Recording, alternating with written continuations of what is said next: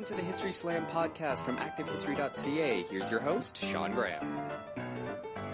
Thank you, Adam. Welcome to the History Slam, everybody. I am Sean Graham, coming at you today, nearly live from Ottawa, Ontario, doing something a little different today. If you remember, about a month ago, we released on this channel the first episode in a 5-part series entitled How We Helped, Stories from Eastern Ontario Social Workers. And in that episode, it looked at some of the early days of social work here in Eastern Ontario, but a lot of the themes apply broadly across the country. And we got such great feedback on that. I wanted to share the second episode in that series. This one is called A Human Touch, The People of Social Work.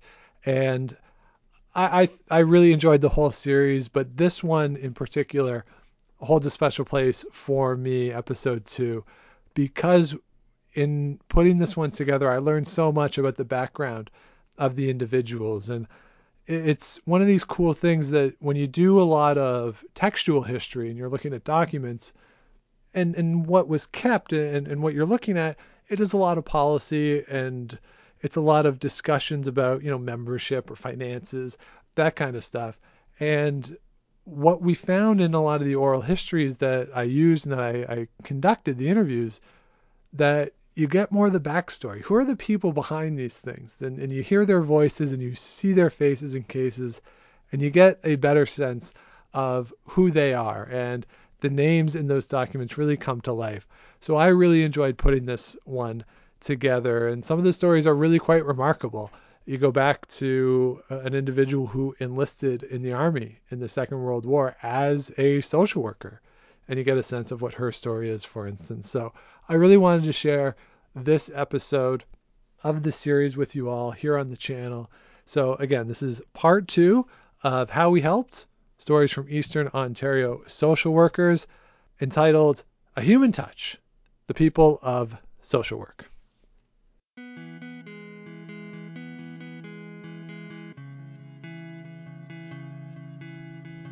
Welcome to How We Helped, Stories from Eastern Ontario Social Workers. In this episode, we try to answer 2 questions at the core of social work. Who becomes a social worker? And what's their motivation?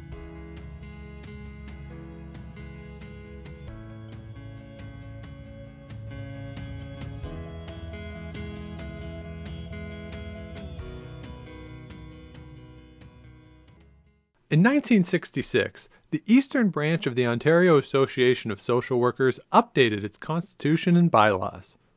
In describing the group's purpose, the wording was amended to clearly state that the needs and interests of individual members must be served.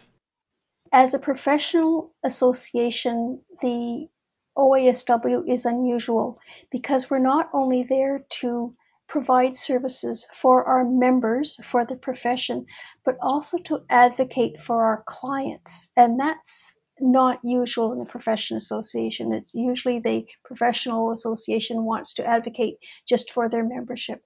Former Eastern Branch President Beverly McIntosh describes a laudable goal, but what would compel someone to join the group? Often one of the main reasons that social workers joined OASW is because they wanted to speak with one voice on issues of housing, poverty, racism.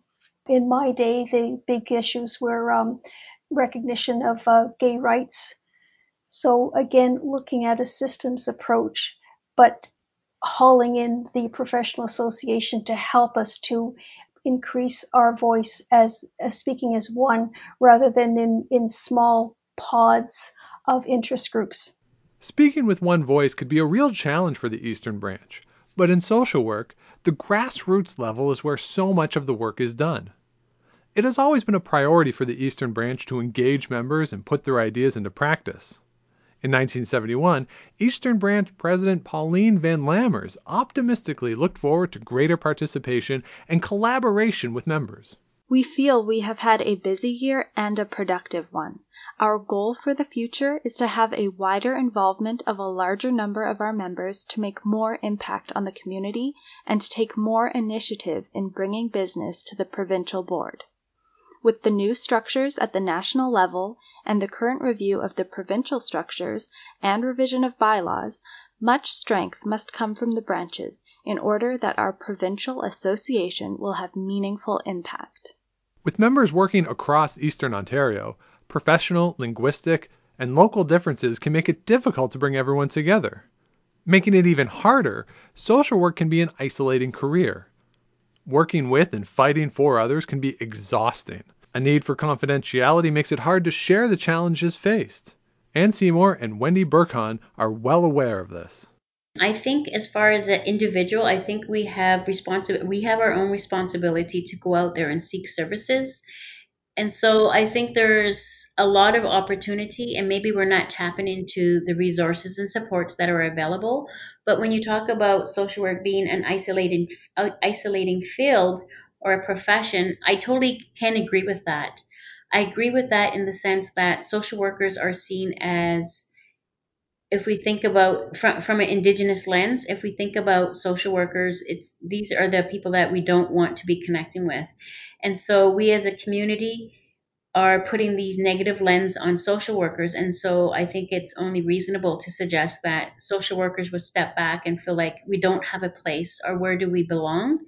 And I think it's because of society's view on how they see social workers. But at the same time, I know I was a medical social worker for 8 years, and I worked in the healthcare profession. And I could see how it could be isolating, but again, it's individual in the sense that I ended up working with an interdisciplinary team. So I worked with the doctors, I worked with the medical team, I worked with physiotherapists, occupational therapists, the nurses. And I think it's an individual responsibility to want to be able to branch out into these different areas so that you can create your own niche, you can create your own supports, but not everyone comes from that positioning. So if you're hearing that sometimes it could be isolating, I would not disagree with that. And it can be isolating if you're not taking advantage of what's out there for you. It can be very, very isolating if you're in private practice. Many years ago, when I did have private practice, it was a struggle finding colleagues that doing the same type of practice that I could discuss and strategize with. But there are also agencies that will have multiple social workers who will get together at a regular rate. And there's also different groups that are offered through the association. For example, the social work and aging and gerontology, when we did get together, we were able to talk to each other. Somebody would say, I'm unemployed, and other people would say, oh, we're looking for a new social worker in my department. So it was very much camaraderie. So it depends. To try to overcome this barrier, the Eastern Branch has always organized social events for members. One of the most successful was Supper Club, which the 1994 annual report said was proving very successful as branch members meet informally every 3 months. There appears to be less need for education, and getting time off work is difficult, but collegial socialization is important in these hard times. The success of Supper Club, and ultimately the Eastern Branch as a whole, came down to the members, the volunteers who gave up their time to support the profession.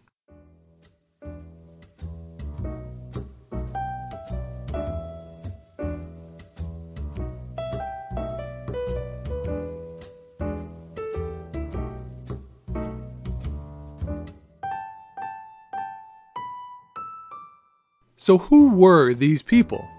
What type of person becomes a social worker? Current President Wendy Burkhan provides some insight. I would say people that have gone through something and want to see it bettered or changed, advocates, people who feel they've been wronged, and people who want to just help others. You don't have to be a radical. They just want to be in a position to guide other people. Like their descriptions of social work itself, though, social workers have unique ways of describing themselves, as demonstrated by longtime social workers Ann Seymour, Lynn Sherwood, and Beverly McIntosh. We have to be patient.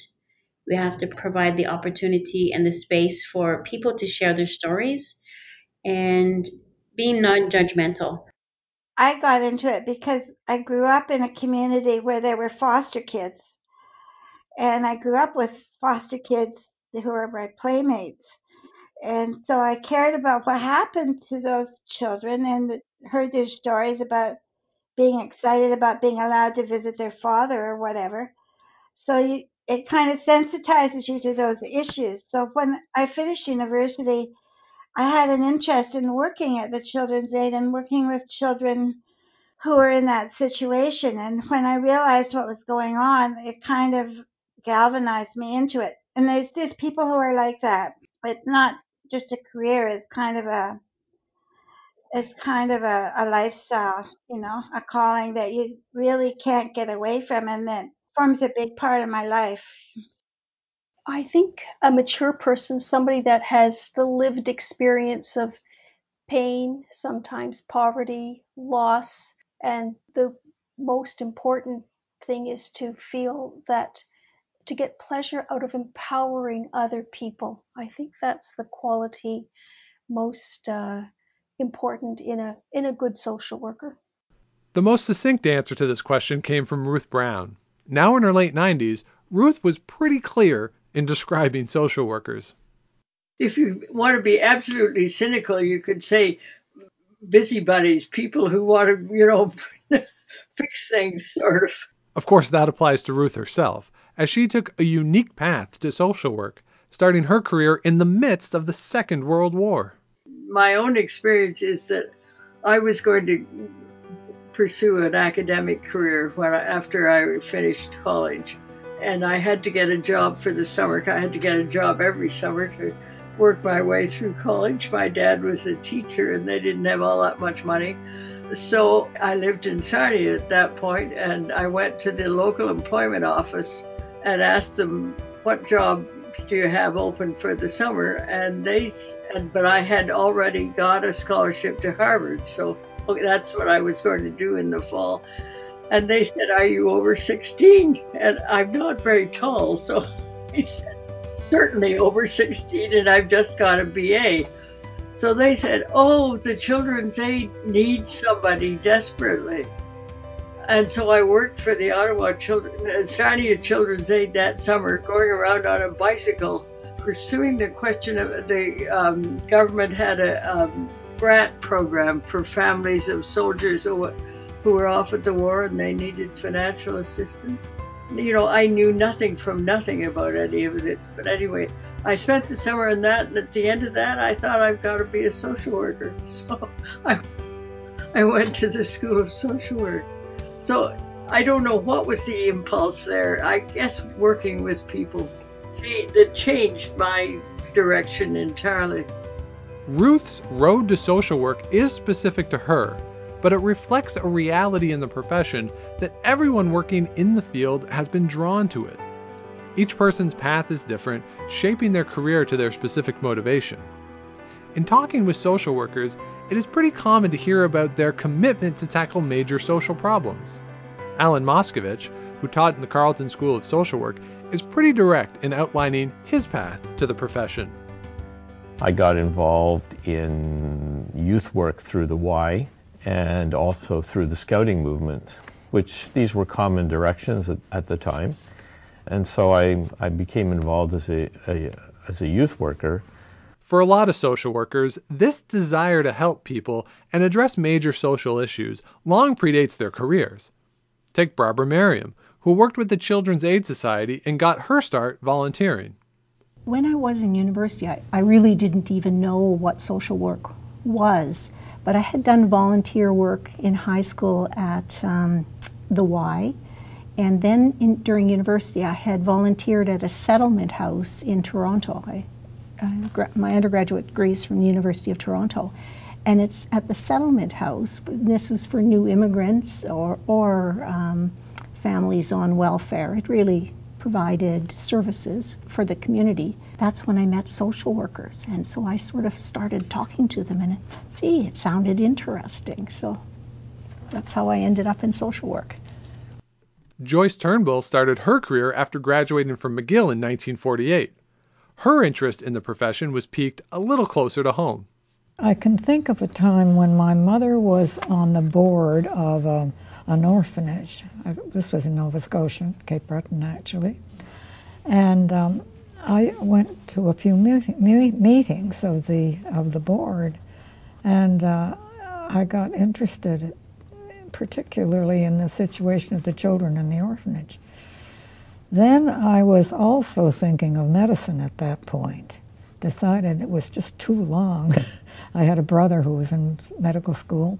Then I thought I learned a bit about medical social work, and I thought, there's two pieces I could put together. So when I went to McGill, my second year placement was in medical department of the hospital. Being involved in volunteer work seems to be a common thread among social workers. Graham Roderick may have started his career in 1974, 35 years after Catherine Ferguson, but both got started in similar ways. I have been involved in a variety of outreach programs at Cinevex. In the summers, I worked at a correctional summer camp for juveniles, and I think both of those had a decided influence in terms of my choice of social work. Because the field of practice that I went into in the beginning was young persons, and then subsequently I worked with seniors. I started as a volunteer with the Ottawa Welfare Bureau in 1939. I was finishing my BA at Queen's. We were still in the depth of the Depression. 39, it still didn't look much brighter. And what was I going to do when I finished university? What could I do? There were not many prospects. I met a girl from Toronto University who was taking social work, and it sounded interesting. It was a 2-year course, so 2 more years at university would keep me occupied. It might turn into something, but it was a prospect. Having got the idea, then I started looking into what social work was about, what I would do with it if I did get a degree there. Marg Nelson's career started at a mental hospital, and her commitment to her patients motivated her entire career. I was drawn to the profession because mainly it was mental health that I was interested in, and so that's how I started. That is always a component of any circumstance that a social worker deals with in any case. And the other aspect, of course, was that I wanted to be able to help people. Sheila Baslow, on the other hand, took a rather circuitous career path before starting at Children's Aid in 1955. I knew I didn't want to be a nurse, didn't want to be a teacher, didn't want to be a secretary. Heard about social work, didn't know what it was about, but it sounded intriguing. I was very, very fortunate to have all kinds of diverse experiences in social work. For example, I started off in childcare, and I worked with Northern Affairs, set up counseling for the Inuit living and working in the city of Ottawa. Then I did work back to Children's Aid again, and did divorce reports for the court, and group work in a maternity home. And then I did research I was loaned to McGill for a couple years as part of a research team. And then after that, I was the director of a child abuse demonstration project. It was the Year of the Child, and the Children's Aid got some money, and we did some interesting work. And then after that, I worked as a conciliator in family court. And latterly, I was a medical social worker in surgery, primarily. Sheila's story is an example of how people are drawn towards social work, sometimes without even realizing it. As Roland Lecomte said, est-ce qu'on choisit une profession où on est choisi?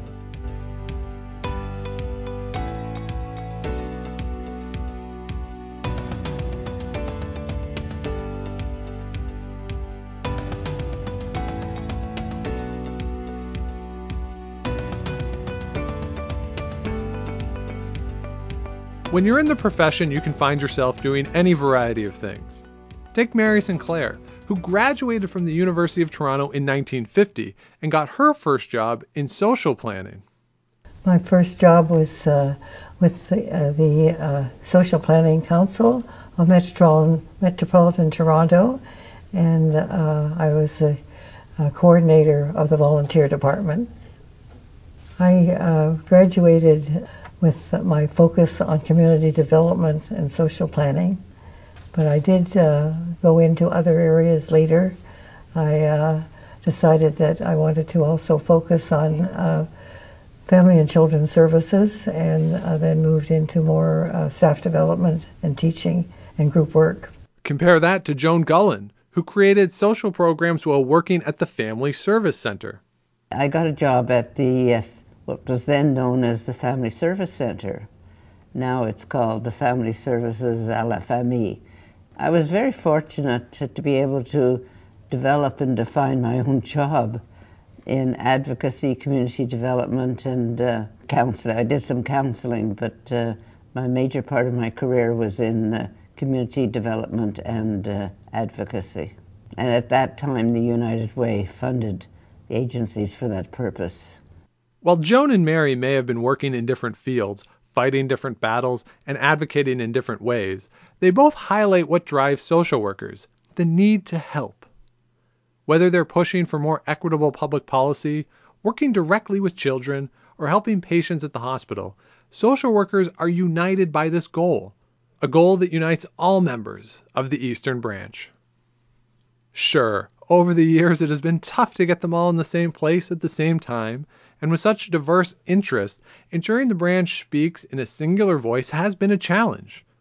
But despite the differences, they have come together, whether advocating for each other's causes, offering professional help, or building a supportive social community to overcome what can be an isolating career. Any association is only as strong as its members. For 85 years, the Eastern Branch has pushed to create a professional college of social work, advocated on behalf of its members and clients, and fought against social injustice. It was all made possible by the people who, for so many reasons, took the time to help.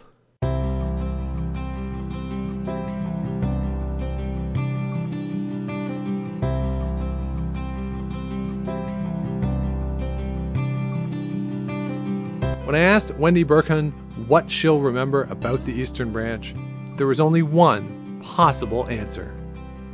The people that started the OASW, the pioneers that spoke on the videos, they really started fires. They changed so many things for all of us. The legacy of age and wisdom, of seeing from going pre-vote for women to taking it for granted, the changes in children's aid in the last century, all these things happened because social workers were involved. And I think the Eastern Branch has a heavy influence.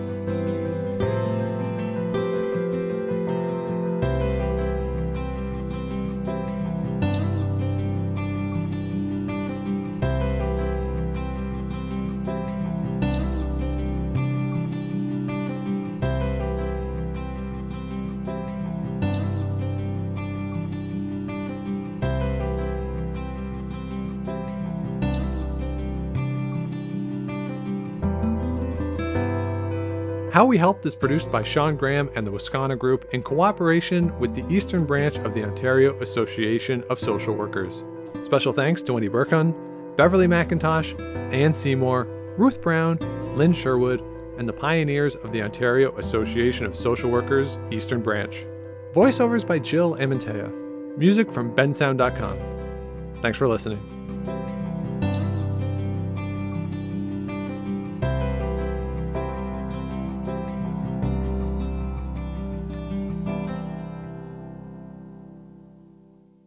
So there you have it, part 2 of How We Helped. Again, the episode is A Human Touch, the People of Social Work. I hope you enjoyed it. One of the episodes that I'm particularly proud of in the series. So please do head on over to howwehelped.wordpress.com. You can find all of the episodes, again, a 5-part series, or just search for How We Helped wherever you get your podcasts. So wherever you are listening to this right now, unless you're on the Active History site itself, you can just go and search for How We Helped, get all 5 episodes in the series. The next episode in the series is about community and how social workers build community. That's a really fun one. Then we get into social issues and advocacy to wrap it up. So I hope you enjoyed it. Thank you for checking it out. And please head on over to howwehelp.wordpress.com. Find the rest of the episodes. So that will do it for this week. Thank you so much, everybody, for listening. If you have not yet, please do subscribe to the show wherever it is you get your podcasts. Do the likes, the ratings, comments help. It's all about beating those algorithms and helping grow the show and bringing more people to our little community in this corner of the internet. Of course, head on over to activehistory.ca. Lots of great material over there. Yesterday, in fact, another entry into the Beyond the Lecture series. This one is about insulin and the unessay. And I'm very interested in projects and assignments that people are given in classes that are not pure historical essays, different ways of sharing history. A lot of great ideas over there. So certainly encourage you to check that out. And of course, when you're over there, you can find all of our past episodes in the podcast section. And as you're looking through that section, if you come up with ideas that we have not done yet or something that you'd like to hear on the show, please do feel free to reach out. historyslam@gmail.com or Twitter @TheSeanGraham. So that'll do it for this week. We'll be back with you again next week. But until then, if you're out and you see Enrico Palazzo, please say hi for me.